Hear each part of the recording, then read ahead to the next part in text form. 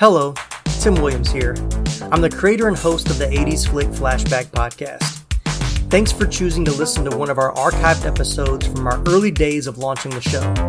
Although I love the overall content of these episodes, I will say the recording quality was not always the best as the show was still evolving and I was learning to record and edit pretty much on the fly. I believe the sound quality and editing has improved from season to season, so be sure to check out more great episodes in our more recent seasons. I hope you enjoy this episode and that it rekindles all those warm and fuzzy nostalgic feels. Once again, thank you so much for listening.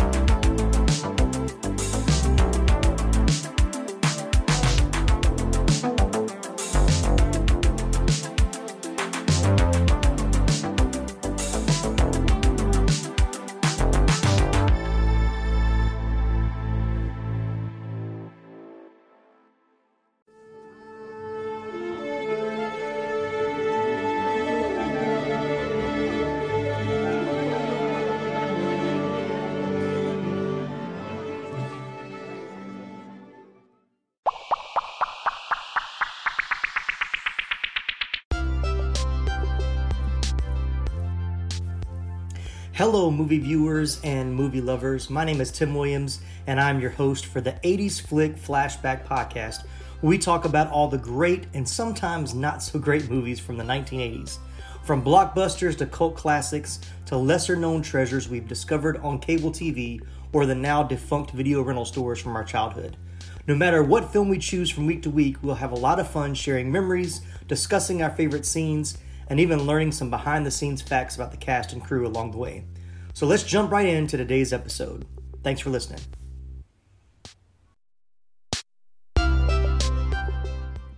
Released in June of 1983, War Games made young Matthew Broderick and Ali Sheedy movie stars, while it irrevocably changed our views of how computers could work and what dangers hacking those computers could do to the national security of our country. A razor-sharp script, standout performances, and what was considered cutting-edge technology at the time, War Games changed the way political thrillers have been made ever since. Would you like to play a game? All right, well, that's the movie we're going to talk about this week on our episode of the 80s Flick Flashback. I'm your host, Tim Williams, and today I've got my good friend, Mr. Chris McMitchin, well known here in the Henry County area as a long-term educator and all-around good guy. So everybody say hello to Chris McMitchin, and Chris, say hi to everybody. Hello, everybody. All right, so War Games is an old favorite. So let's talk about, when was the first time you saw War Games? Did you see it in the theaters or on VHS, on cable? What was your first exposure to it? Yes, I grew up in a family where we loved and appreciated movies. We did basically two things that were fun, on weeknights or weekend nights when we could get away and have time to do it. And that we'd go to a local putt-putt place that existed in Forest Park at the time and hit the ball around. We enjoyed that a lot. And we also enjoyed going to movies a lot. So we did a good bit of both of those. I did see War Games for the first time in the theater. As a very young guy, at the time, it was a very, very different, experience then, because it had more of the thriller, like we're all going to die kind of, kind of outlook for me at the time. Looking back and seeing it now, it seems a little obviously less believable in certain places, but at the time, it really made a pretty big impact. I saw it in the theater the first time. Yeah, I don't have a specific memory of seeing it in the theater, but I'm pretty sure I did. Kind of the same thing as you growing up. Our family, we were moviegoers as a kid. Or as I was a kid, being moviegoers, and it was always usually like a Saturday afternoon matinee kind of a thing, or even like a Friday, or something special, more like a Friday night. But I wish we would have done putt-putt every week. That would have been fun. But but it was usually like, going out to eat. Maybe back when Taco Bell was, a little bit more prime spot to go out to eat. It was still kind of fast food, but that was so different. But I remember, I think I saw it, I want to say it was probably like a Saturday afternoon matinee, like a Saturday movie, like a couple of friends. Like I was able to bring a friend of mine to go see it. But yeah, kind of the same thing.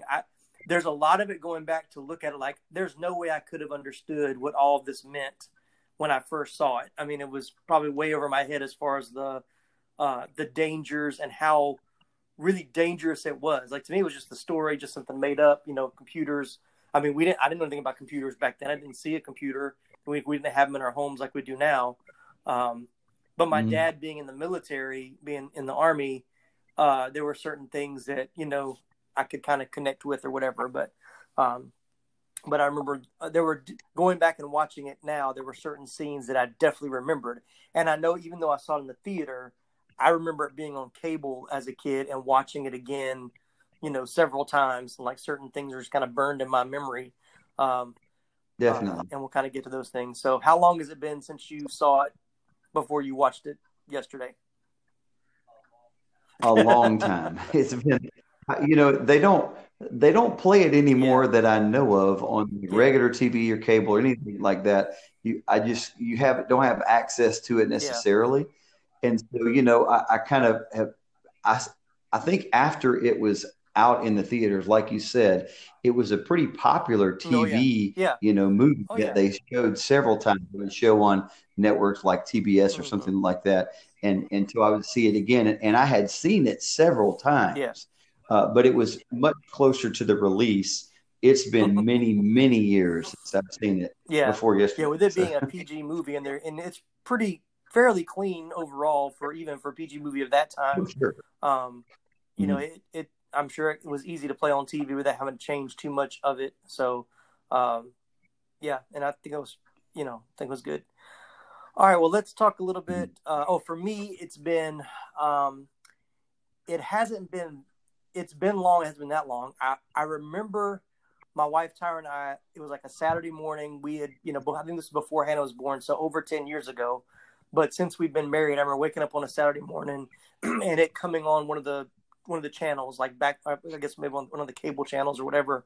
And I was like, oh man, I haven't seen this in a long time. And we just kind of, piddled around the house and had it on the TV. So I remember sort of watching it, but not sitting down and really kind of wanting to watch it from beginning to end like I did for this one. But before then, it had to have been 20 plus, maybe 30 years from that point. Well, I guess I would have been, long time, 20 plus years. Let's not talk about how old we are. Right. But I will say sure. The biggest thing I picked up from this movie, watching it again, it made me realize how old I really am because of how dated all the technology and the phones and all that kind of stuff. All that just made me laugh. Some of that stuff, like, man, that was cutting edge back then, and now it's like to think of a computer taking up that whole room, and we walk around with computers in our hand now. It kind of blows my mind. So, yeah, and computers with reel-to-reel tape on them. I was like, wow. Oh yeah. Like you said, we've got more computing power in this setup for this podcast than we probably had in that whole building. Oh yeah. Well then, and we'll kind of jump in it now, but the Whopper, the big computer, was actually made of wood. Yeah. Like it was a total wood shell with a bunch of lights on it. And the director wanted it to have bright blinking lights, so it have some sort of a personality, give it more of a human feel. But the little time display that showed like how much time toward once he restarted the game, like there was a guy inside the shell in the wood on an Apple II computer, and he was literally typing in those numbers, like typing them or like hitting a button to make the time. Like it wasn't pre-programmed like we could do now. Like he had to literally sit in that box and click a button to make each one, each part of that thing move. Same with the lights. So I was like, wow, that's just crazy. Yeah, it's interesting too. You bring up that little timer piece. One of the things I took away from watching it yesterday is that it's almost like a flaw in the movie design, because the guy who was destined, and his job was to take care of the Whopper and maintain it. The maintenance guy of the Whopper, right? It's the caretaker guy, right? The bald dude. I guess he never noticed that little time display thing on there because they never talked about there being a game going on. But you would think that he would have noticed a big time display counting down and come and told somebody, hey, General, we've only got 16 hours left. That's true. I didn't think about that they never really talk about the time. They're concerned about the DEF CON issues, and so where was that display even at? Like for him to not even see it. But I guess it's such a big machine, you're not even thinking to look for that little panel or whatever. So the other thing that I remembered when it started, and we're totally going off the normal path, but that's okay. Every podcast should be different. But when they introduced David, Matthew Broderick's character at the very beginning, he's playing video games, and then he goes to school. Yes. And I remembered, like, as soon as it started, I was like, I remember thinking this last time, like, how early did he get up in the morning to go play video games before he goes to school?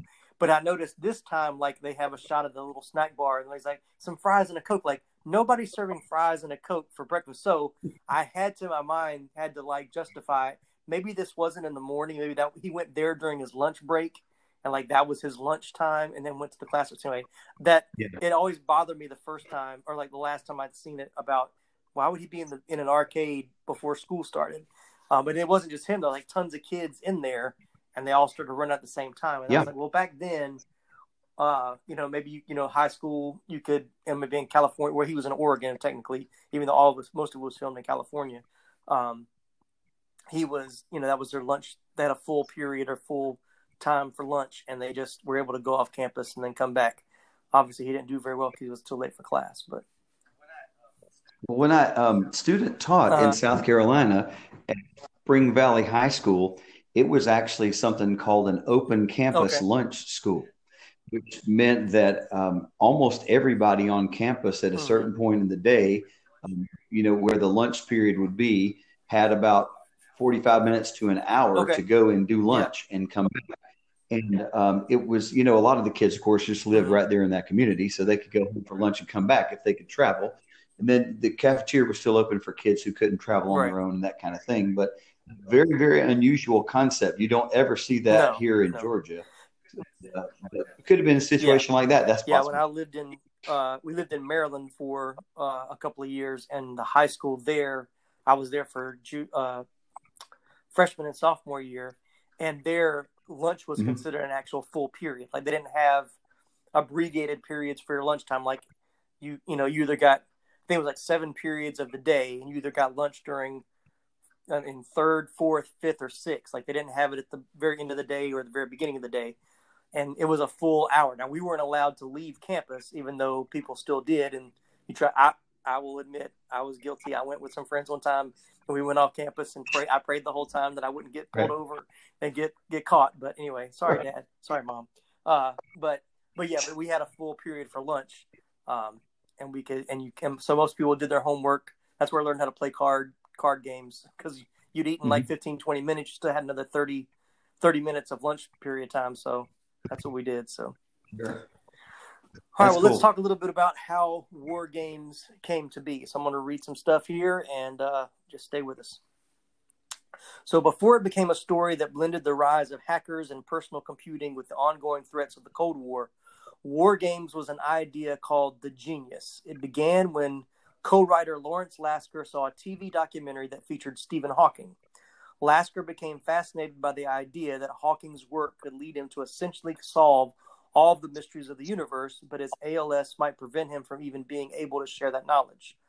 Lasker saw an opportunity for a story that would pair a Hawking-like older genius in a wheelchair with a precocious teenage genius still looking for his place in the world, and took that idea to Walter F. Parks, an old college roommate. With the blessing of executive producer Leonard Goldberg, who was intrigued by the idea, Lasker and Parks embarked on a period of research in 1979 that eventually led them to futurist Peter Schwartz at the Stanford Research Institute. After hearing the story idea, Schwartz made a connection between brilliant young kids playing computer games and experimenting with hacking, and bright adults working in environments like NORAD, looking at radar screens and missile targeting displays. That led Lasker and Parks down a new research road that ultimately also included the rise of home computers. After a few different permutations, the story that ultimately became War Games was born. Even as the story evolved from a film about an older genius passing his wisdom on to a young protege into a film about a teen hacker accidentally playing global thermonuclear war, Lasker and Parks held on to the idea that the Dr. Stephen Falcon character would be based heavily on Stephen Hawking. They envisioned him as a dying genius still holding on to a few secrets, and even wrote the character as using a motorized wheelchair. In thinking of whom they might cast to play this kind of mythic persona, Lasker and Parks had a very clear idea. They wanted John Lennon of the Beatles, whom Parks described as kind of a quote-unquote spiritual cousin to Hawking. That plan, of course, had to be set aside when Lennon was shot and killed on December 8, 1980. The role of Dr. Falcon ultimately went to veteran English actor John Wood. As for the wheelchair, original director Martin Brest ditched the idea because he thought having a famous scientist in a motorized wheelchair in the war room scenes would remind audiences of Dr. Strangelove a little too much. So interesting how it started was one idea and then kind of morphed into something else. So, but it's funny when I think about War Games, I don't think of it as that kind of story of the older genius, younger genius. I guess it really evolved totally different from that, because Falcon really becomes a very small character in this version that we really don't really know anything about until the very end. So what do you think? You think if they would have went with the first idea, would have been as successful? Well, I don't know. I certainly think that most of his character exposure was brought on through David's research of him in the beginning, the first half of the movie. And that's where you really pick up the empathy that you have from him, which is unusual about a character. Usually you pick up empathy for a character and you start feeling emotionally connected to them by watching them on screen and the way they interact with other characters and actions they have. But in this case, it's very much the story about his son and wife who get in an accident. And, the whole idea of that Joshua, that was where all that was born, and his connection to his son obviously plays a huge piece in this movie. But I think it is interesting. The other thing that's cool is that just the name, Stephen Falcon and Stephen Hawking, are very closely related. So that certainly makes sense and a nice nod to the original idea there. And then I don't say I'm too young, but I don't know enough about the Beatles and John Lennon to kind of see him in that character role. I mean, I can't see anybody else in that role besides who we have. I don't know if that would have made it any better or any worse, but it's interesting that was who they were really looking to cast in that role. And from what I understand, they had already had talks with him about being a part of it in its early stages of development. So, interesting. Wow. So I mentioned about, the original director. So there were two directors in this movie, and I didn't know that until starting to do the research here. But Martin Brest was hired to direct War Games, and he immediately began developing a new draft of the script with Lasker and Parks, but tonal clashes soon ensued. Brest envisioned the film as more of a dark thriller and less of a fun hacker adventure, something that was reflected in both the writing and the footage he delivered to the studio when War Games finally began shooting. Though he seemed to be winning the battle over the script, Brest's footage wasn't what the studio wanted. The film's young stars, Matthew Broderick and Ali Sheedy, were shaken by the news after Brest took them for a walk and told them he was leaving the production. Both were worried they'd be replaced, and according to Broderick, other supporting roles were already being replaced at that point. But Brest remained calm and assured them they'd keep their jobs and still end up with a good movie. Days later, John Badham, who had just made Saturday Night Fever, was brought in to direct the film. As for Brest, he landed on his feet. His next film was the massive comedy hit Beverly Hills Cop, starring Eddie Murphy. According to Badham, at least two contributions from Brest's shooting days remain in the film. The scene in which David goes to visit two fellow computer nerds to ask for help, and the scene in which David stops at a payphone after sneaking out of NORAD. So he got a little bit of his stuff in there. And there was another thing I read that said because Martin Brest had directed everything much darker, like darker tones and darker colors, that even some of the footage they tried to use, they had to try to change the lighting, or how back then when it was actually on film, they had to kind of change some of the exposures to make it match the later pieces. So I thought that was interesting. Wow. Yeah, that's unique. I didn't know any of that. So we'll talk a little bit about the casting. So,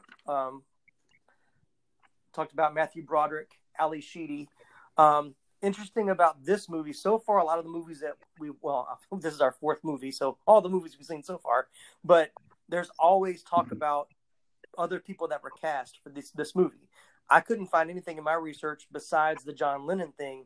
So about who else might have auditioned for these roles. So I don't know if Matthew Broderick, Ali Sheedy, they were all, the first choices. I think I did see something where Ali Sheedy auditioned like 4 months before she was actually cast for the movie. So it was maybe a longer casting process. But this was Matthew Broderick's first major starring role.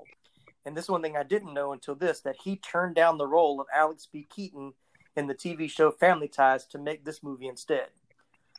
Yeah, the role of Alex, of course, went to Michael J. Fox, but Broderick went on to be a major movie star with other 80s films like Ferris Bueller's Day Off, Project X, Biloxi Blues, and Glory. So I didn't realize this was his first major acting role. No, I didn't know that either until you just mentioned it. But I was struck yesterday by seeing it again as to how young he really looks and is in this movie. I mean, we think about Matthew Broderick in some of those later films, and he looks older. He's, more like a young man, but in this one, he's just I a thought kid about for it real. watching this because he looks young, and I don't know what his actual age was in filming this. But then I looked. This was released in '83, so it's probably made around '82. And then Ferris Bueller, which is his most famous, probably teenage role, was made in '87, where he's basically playing the same age. You're thinking a junior, senior in high school.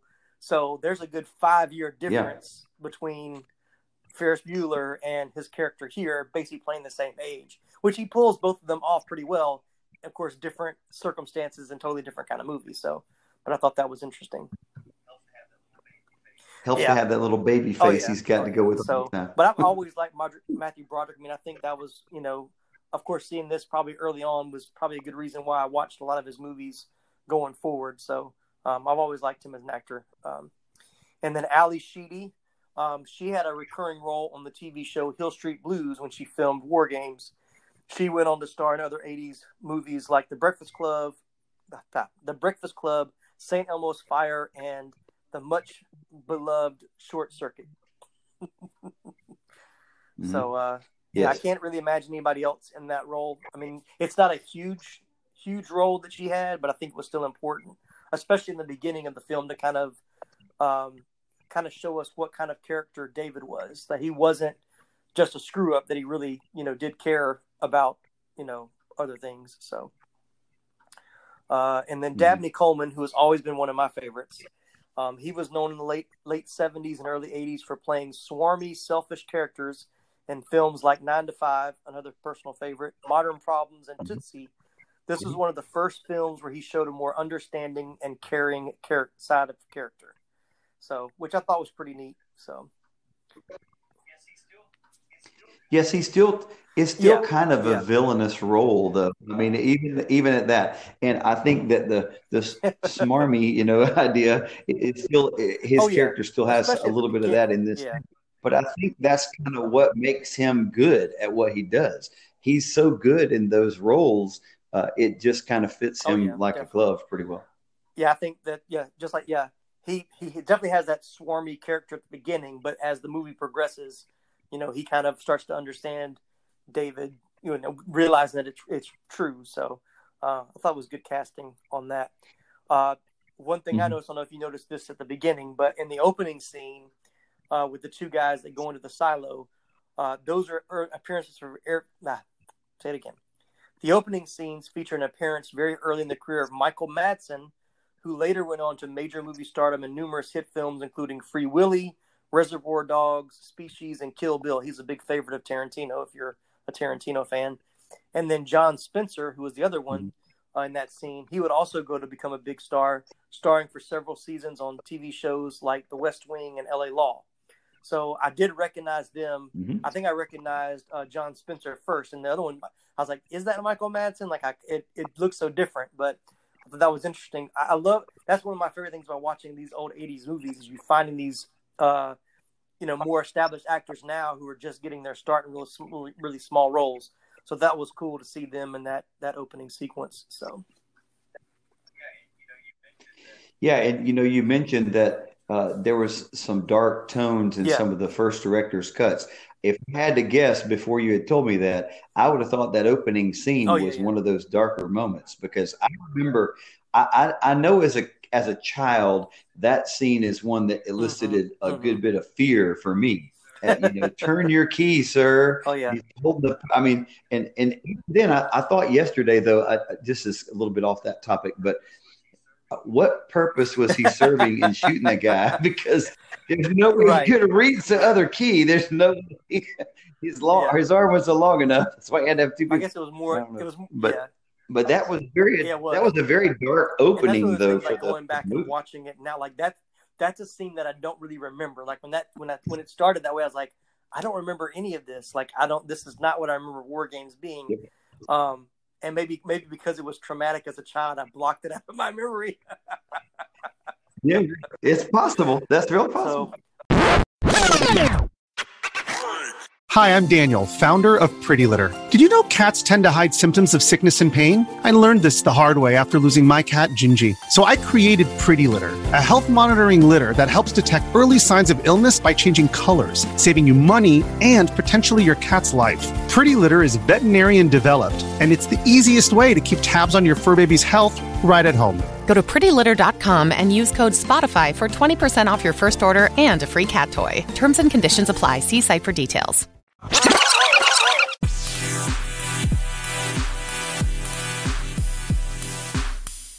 All right, so let's talk about some of our favorite scenes. We're already there. So any scenes are your favorite, or things that stood out to you that you remember as a kid that still had the same good nostalgia to it watching it again?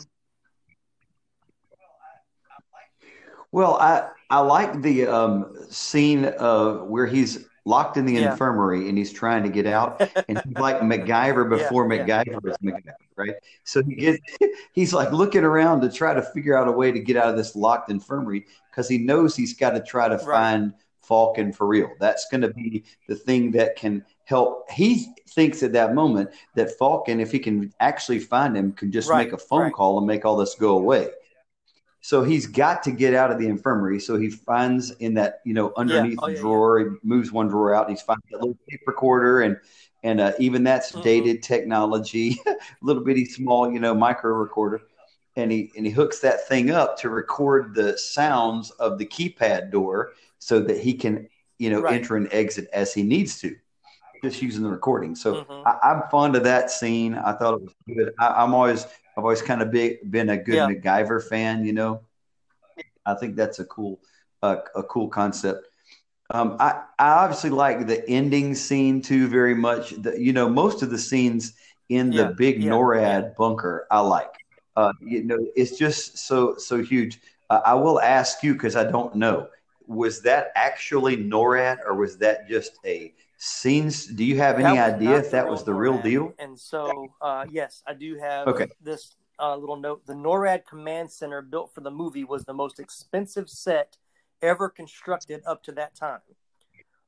Built at the cost of $1 million. The producers were not allowed into the actual NORAD Command Center, so they had to imagine what it would be like. In the DVD commentary, director John Badham notes that the actual NORAD Command Center isn't nearly as elaborate as the one in the movie. And I think I saw something later where I didn't write it all down because it's a lot of information, but when people actually started doing tours of that center, because it was actually there in the Cheyenne Mountains there. It's been moved since then to Colorado. But when they would do tours, people wanted to see all the high-tech stuff that they had seen in the movie, but all the stuff there was like, they said it was like 1950s era technology, so it was nothing near as, up to date. And they said after so many people kept complaining about it, they actually decided to go ahead and upgrade a lot of stuff and make it look a little bit more flashy for the visitors that would come. So I thought that was interesting. Wow. it's really kind of scary that a movie about military war was ahead of the actual military. Yeah. The technology of it all, and like you said, it's so old school compared to what it is even now. But so I wasn't aware if that was the real bunker or not. It certainly was believable. I'll say that. All those people in uniform and, the various stations. It reminded me too, the way it was set up kind of in tiers, levels and tiers of a lot of movies you see involving space programs where like NASA, Apollo 11 or Apollo 13. And you have movies like The Martian, where they have all those tiers of people in the computer screens and they're all doing their own specific jobs. It was set up a lot like that. So I thought that added to the realism of those scenes in the bunker. I really liked a lot of those. The last one, I think, where the computer, of course, is learning from the tic-tac-toe, and then it switches from the tic-tac-toe playing itself, so many times realizing the futility of that game, and then trying to take that to the big idea of global thermonuclear war, and nobody can win at this either. And then the conflict where he's Whopper's trying to start the missiles from different places in the world and trying to see if it's going to make a difference in the outcome, and it never does. It's going faster and faster and faster, and you can really sense that it's learning. It's really picking up speed, and you're trying to encourage it. I think it kind of makes your heart beat a little faster. It's a tempo thing. I think that was really well done. Yeah, definitely. And I'll talk a little bit about that scene too, because it's kind of cool. Like once again, talking about cutting edge technology. So today, if you wanted to reproduce the climactic scene in which the Joshua computer plays out every possible nuclear war scenario on the giant NORAD screens, it would be relatively easy. More than 3 decades ago, before computer generation images were in nearly every blockbuster, it was quite a bit more difficult, particularly because the screens in the actual NORAD were nowhere near as complex as what the filmmakers envisioned.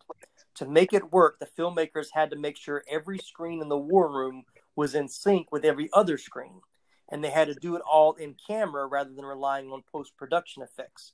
To do that, 5 film projectors were set up in the back of the room to project the correct images onto the 5 biggest screens on the war room wall, while 7 other projectors were behind the wall, rear projecting images onto the screen.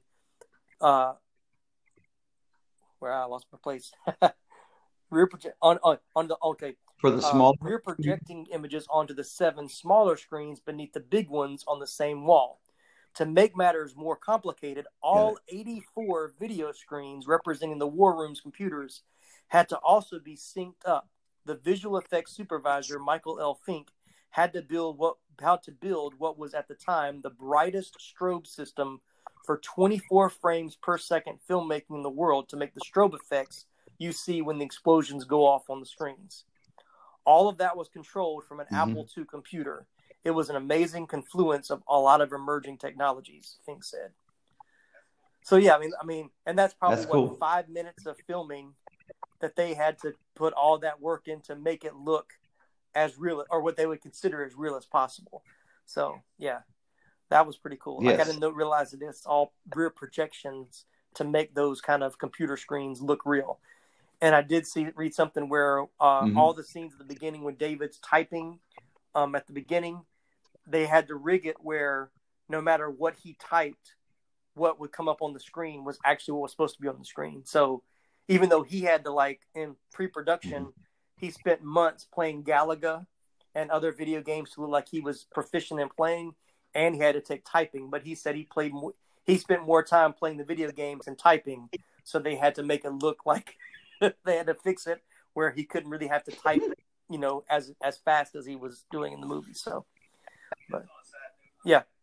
Just on a side note, I'm glad it chose Galaga because that was my go-to game always in the video arcade. It was either that or Tron way back in the day. I loved those were great. Space Invaders, but that was more Atari.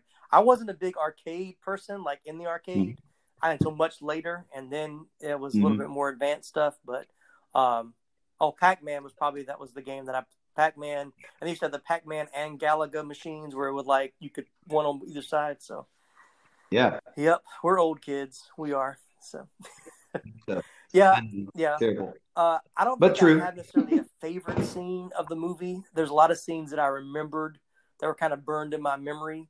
The one scene that I remembered was when he's leaving the 7-Eleven and all the government cars pull up and take him away. Like that scene, for some reason, I remember that. And maybe because it freaked me out as a kid, thinking about a bunch of government vehicles coming up and taking you away. And then I even watching it again yesterday when I like the scene, like you said, coming out of the infirmary. I remember that scene. That's probably one of my favorite scenes as well. But when he got out, I was like, he's going to end up under the stairs. I remembered the scene of him under the stairs. For some reason, that scene was just emblazoned in my memory of him being under the stairs. And so, but I remember that. And then, of course, the end. I remember that he was going to get to a point where they were going to play tic-tac-toe, but I couldn't remember how they got there, how they got to that point. But yeah, some really, really good scenes in the movie. Trying to think of anything else about the technology. One thing I'll tell you for sure, as an educator, the opening scene where the educator, their teacher, is handing back their F's on their papers and showing everybody and discouraging them at the same time would never be able to happen in today's climate. Oh yeah, you'd be out of a job in a heartbeat if you treated kids like that guy did. Good scene. I was like, well, this is really good because Chris, being a teacher, I'm sure he can either relate or be like, that's totally inaccurate. Like, well, I thought about that too. It's like I could see him giving David his F when he shows up to class, but then why had she not gotten hers until after that? So because you think. It's like he's waiting on times to embarrass people. Now it's your turn. Here we go. And then and the other scene that I remember too was him getting in trouble to go to the principal's office so he could find the password, and then all the passwords were written on a little piece of paper in the drawer, which I thought was really funny. Looking back on it now, because even back then, not really knowing how important passwords is life now for us, but back then. You weren't thinking about passwords or, for things like that. So, security is. The other scene I thought was pretty cool is that when I expected, you kind of play along in your mind and think, well, okay, we thought Falcon was dead all this time. Then we realized, okay, hey, he might be alive and just in hiding. Well, when they got to his, Goose Creek Road, his little island where he is, I expected him to be surrounded by computers and technology and all this. In the movie, in the script, went the other way with it. And now he's researching dinosaurs and things of prehistoric times and how the first big extinction event came about, right? I think that the idea of working with all those games, especially, getting to the level that he did as a military, obviously a military contractor, trying to help them invent the Whopper and those kind of, sub-programs and things. Maybe it soured him to the idea of that. Or just maybe he just decided, well, we're all going to be extinct because, that's what was on his mind. The military had paid him to say, all right, teach this computer to do this, World War III play out over and over and over and over again.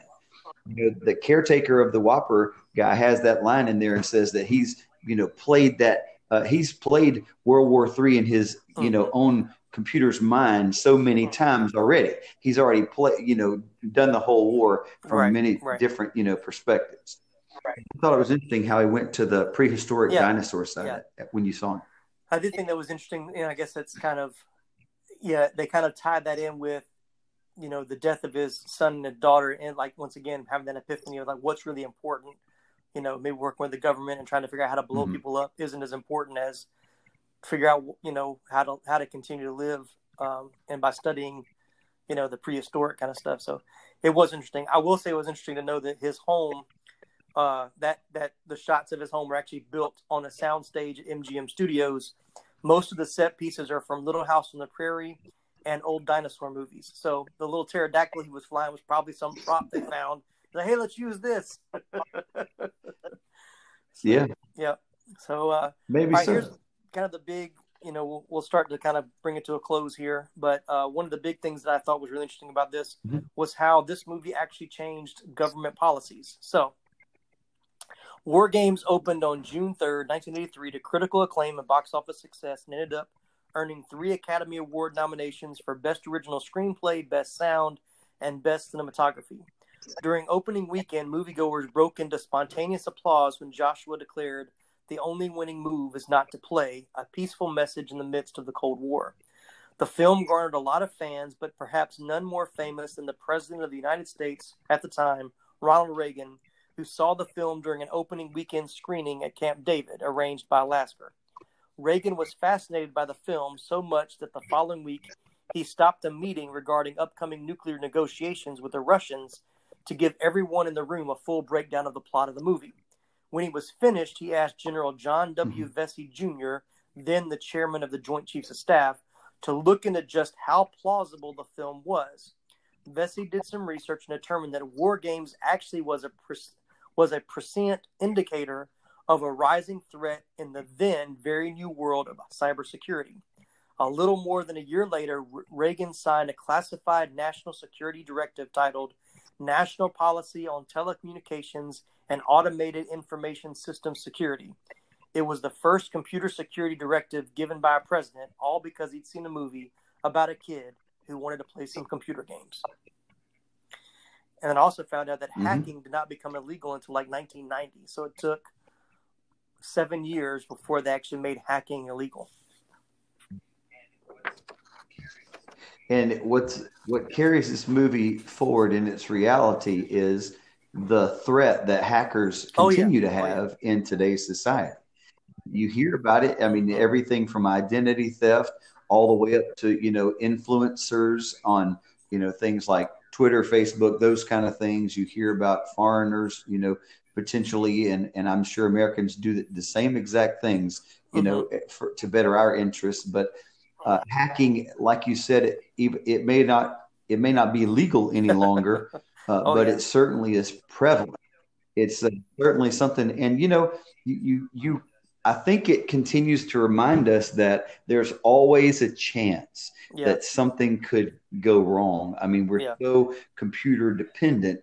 Even then, it was a simple matter of calling all those numbers and then breaking, one password code. Definitely. It's not that way anymore.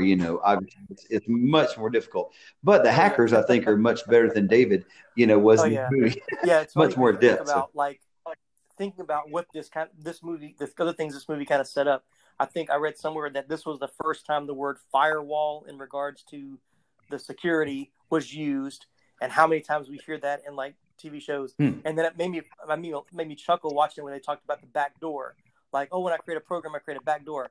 And and we were fans of the shows like 24 back in the day, like, not so as long ago, but like a show like 24 exists because of a movie like War Games, where it's all the computer tech people that work on the good side, like trying to find the back doors and ways to hack into things. Hackers now are in a lot of TV shows now are more like heroes because they're using their hacking for, quote unquote hacking for good. So it's interesting to see how, once again, 1983, 2020, that, what kind of spawned an idea. Because then they were saying it back then, like when we talked about passwords, back then they weren't really thinking about cybersecurity because no one would think to secure anything because they didn't put anything personal in their computers. Really, it was only like banks, those kind of things that needed something to protect. But for your own personal computer, all you could really do back then is type a letter. Play some games. Yeah, right. But there was nothing that was incriminating or any way to steal your identity back then. But now everything's become so digital. And I think, I thought about this too in watching it. More current movies that kind of took that same idea. There's a movie kind of like Enemy of the State with Will Smith and Gene Hackman back in the 90s. That was more of a current version of this. Of we can see it, we can how much technology was taking over and how it seems innocent, but can be very dangerous if it falls in the wrong hands or taken over the wrong way. So, yeah. you think about movies like, I think it was a forerunner of a lot of those. The very Oh yeah. first Mission Impossible, Mm-hmm. where Mm-hmm. they have the knock list, and you've got Tom Cruise's character who's breaks into the Oh yeah. wherever that was being held, and he tries to download it from that computer, and it's all very, very high tech security. The security is much, much more Yeah. intense than it was in the War Games era. But I think so that's adapted as the movies have grown along, but the hacking's still been a big part of a lot of those films. All right, so let's quickly talk about the critical reception. So we normally talk about how it. I mean, I think we both enjoyed it very much. Probably, I can't say it's one of my all-time favorite '80s movies, but it definitely is in the conversation of a favorite. So, but currently on Rotten Tomatoes, it has an approval rating of 93% based on 43 reviews, with an average rating of 7.63 out of 10. I think that's pretty good. And then on Metacritic, the film has a weighted average score of 77 out of 100 based on 15 critics indicating generally favorable reviews. So once again, I think still a great movie. I think it's still worth seeing. We were talking, Chris and I were talking to our friend Brian, who's much younger than we are, and him trying to having him be a part of the podcast after seeing it. He would have lots of questions of like, how does that work? Or why is that way? So maybe for the millennials, they need some older guys like us to kind of explain some stuff that happened, so it makes sense. But for us that lived during that time, it's a good piece of nostalgia, I think. And unfortunately, there was a sequel that was made, whether you knew or not. They made a sequel called War Games: The Dead Zone in 2008, and it went straight to video, and they packaged it with the original War Games to commemorate its 25th year anniversary. So I haven't seen it. Reading the plot, it seems to be kind of a modern reboot version, and it didn't sound like it'd be very good at all. So I don't have any desire to watch it. No, I think once you've seen that plot, you've pretty much seen it. It's like that's not really a movie I could see that could be rebooted, just because the technology of the time is what made that movie what it is, and trying to put it in a current context doesn't really work the same. So you'd have to work a lot harder to make it make sense, I think. So yeah, I think notwithstanding the technology, the thing that makes War Games work is the characters and the story and the idea of the potential fear of the real global thermonuclear war. Once again, that being in the middle of the Cold War, that was a big thing on everybody. As kids, we didn't understand the seriousness of it as much as our parents did, I'm sure, but it was still something we heard about in school. We saw, it was on the news and things. It was a term that you heard and had some general idea of it now. So right back then. So, all right. Well, Chris, it's been fun having you here on the podcast. Appreciate you coming and hanging out and watching the movie with us and sharing your thoughts. So, yep. Well, I'm sure I'll have thanks for asking me. It's been fun. More fun 80s movies in the future. And so I look forward to that.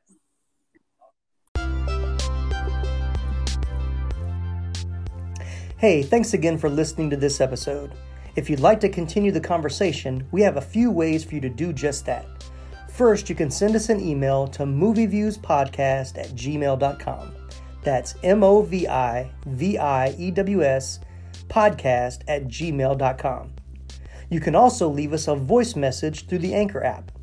You can find the link to leave a voice message in our show notes. Hey, and if you leave us a message, we may just use it for an upcoming mini episode. Another way to reach us is the Movie Views Facebook group and Instagram. There you'll find news and reviews for current and upcoming movies, not just the 80s movies we talk about here. Also, be on the lookout for our next mini episode. Each mini episode offers some fun segments about the previous full episode, and will also introduce the next 80s flick we'll be watching and covering in the next episode. If you're listening to us on Apple Podcasts, be sure to give us a 5-star rating, leave us a stellar written review, and go ahead and hit that subscribe button so you don't miss any of our upcoming episodes. No matter which podcast platform you're listening to us on, be sure to read the show notes to find more fun facts and behind-the-scenes trivia that we just weren't able to get a chance to talk about during this episode. Well, That's all for now. Join us again next time for another 80s Flick Flashback.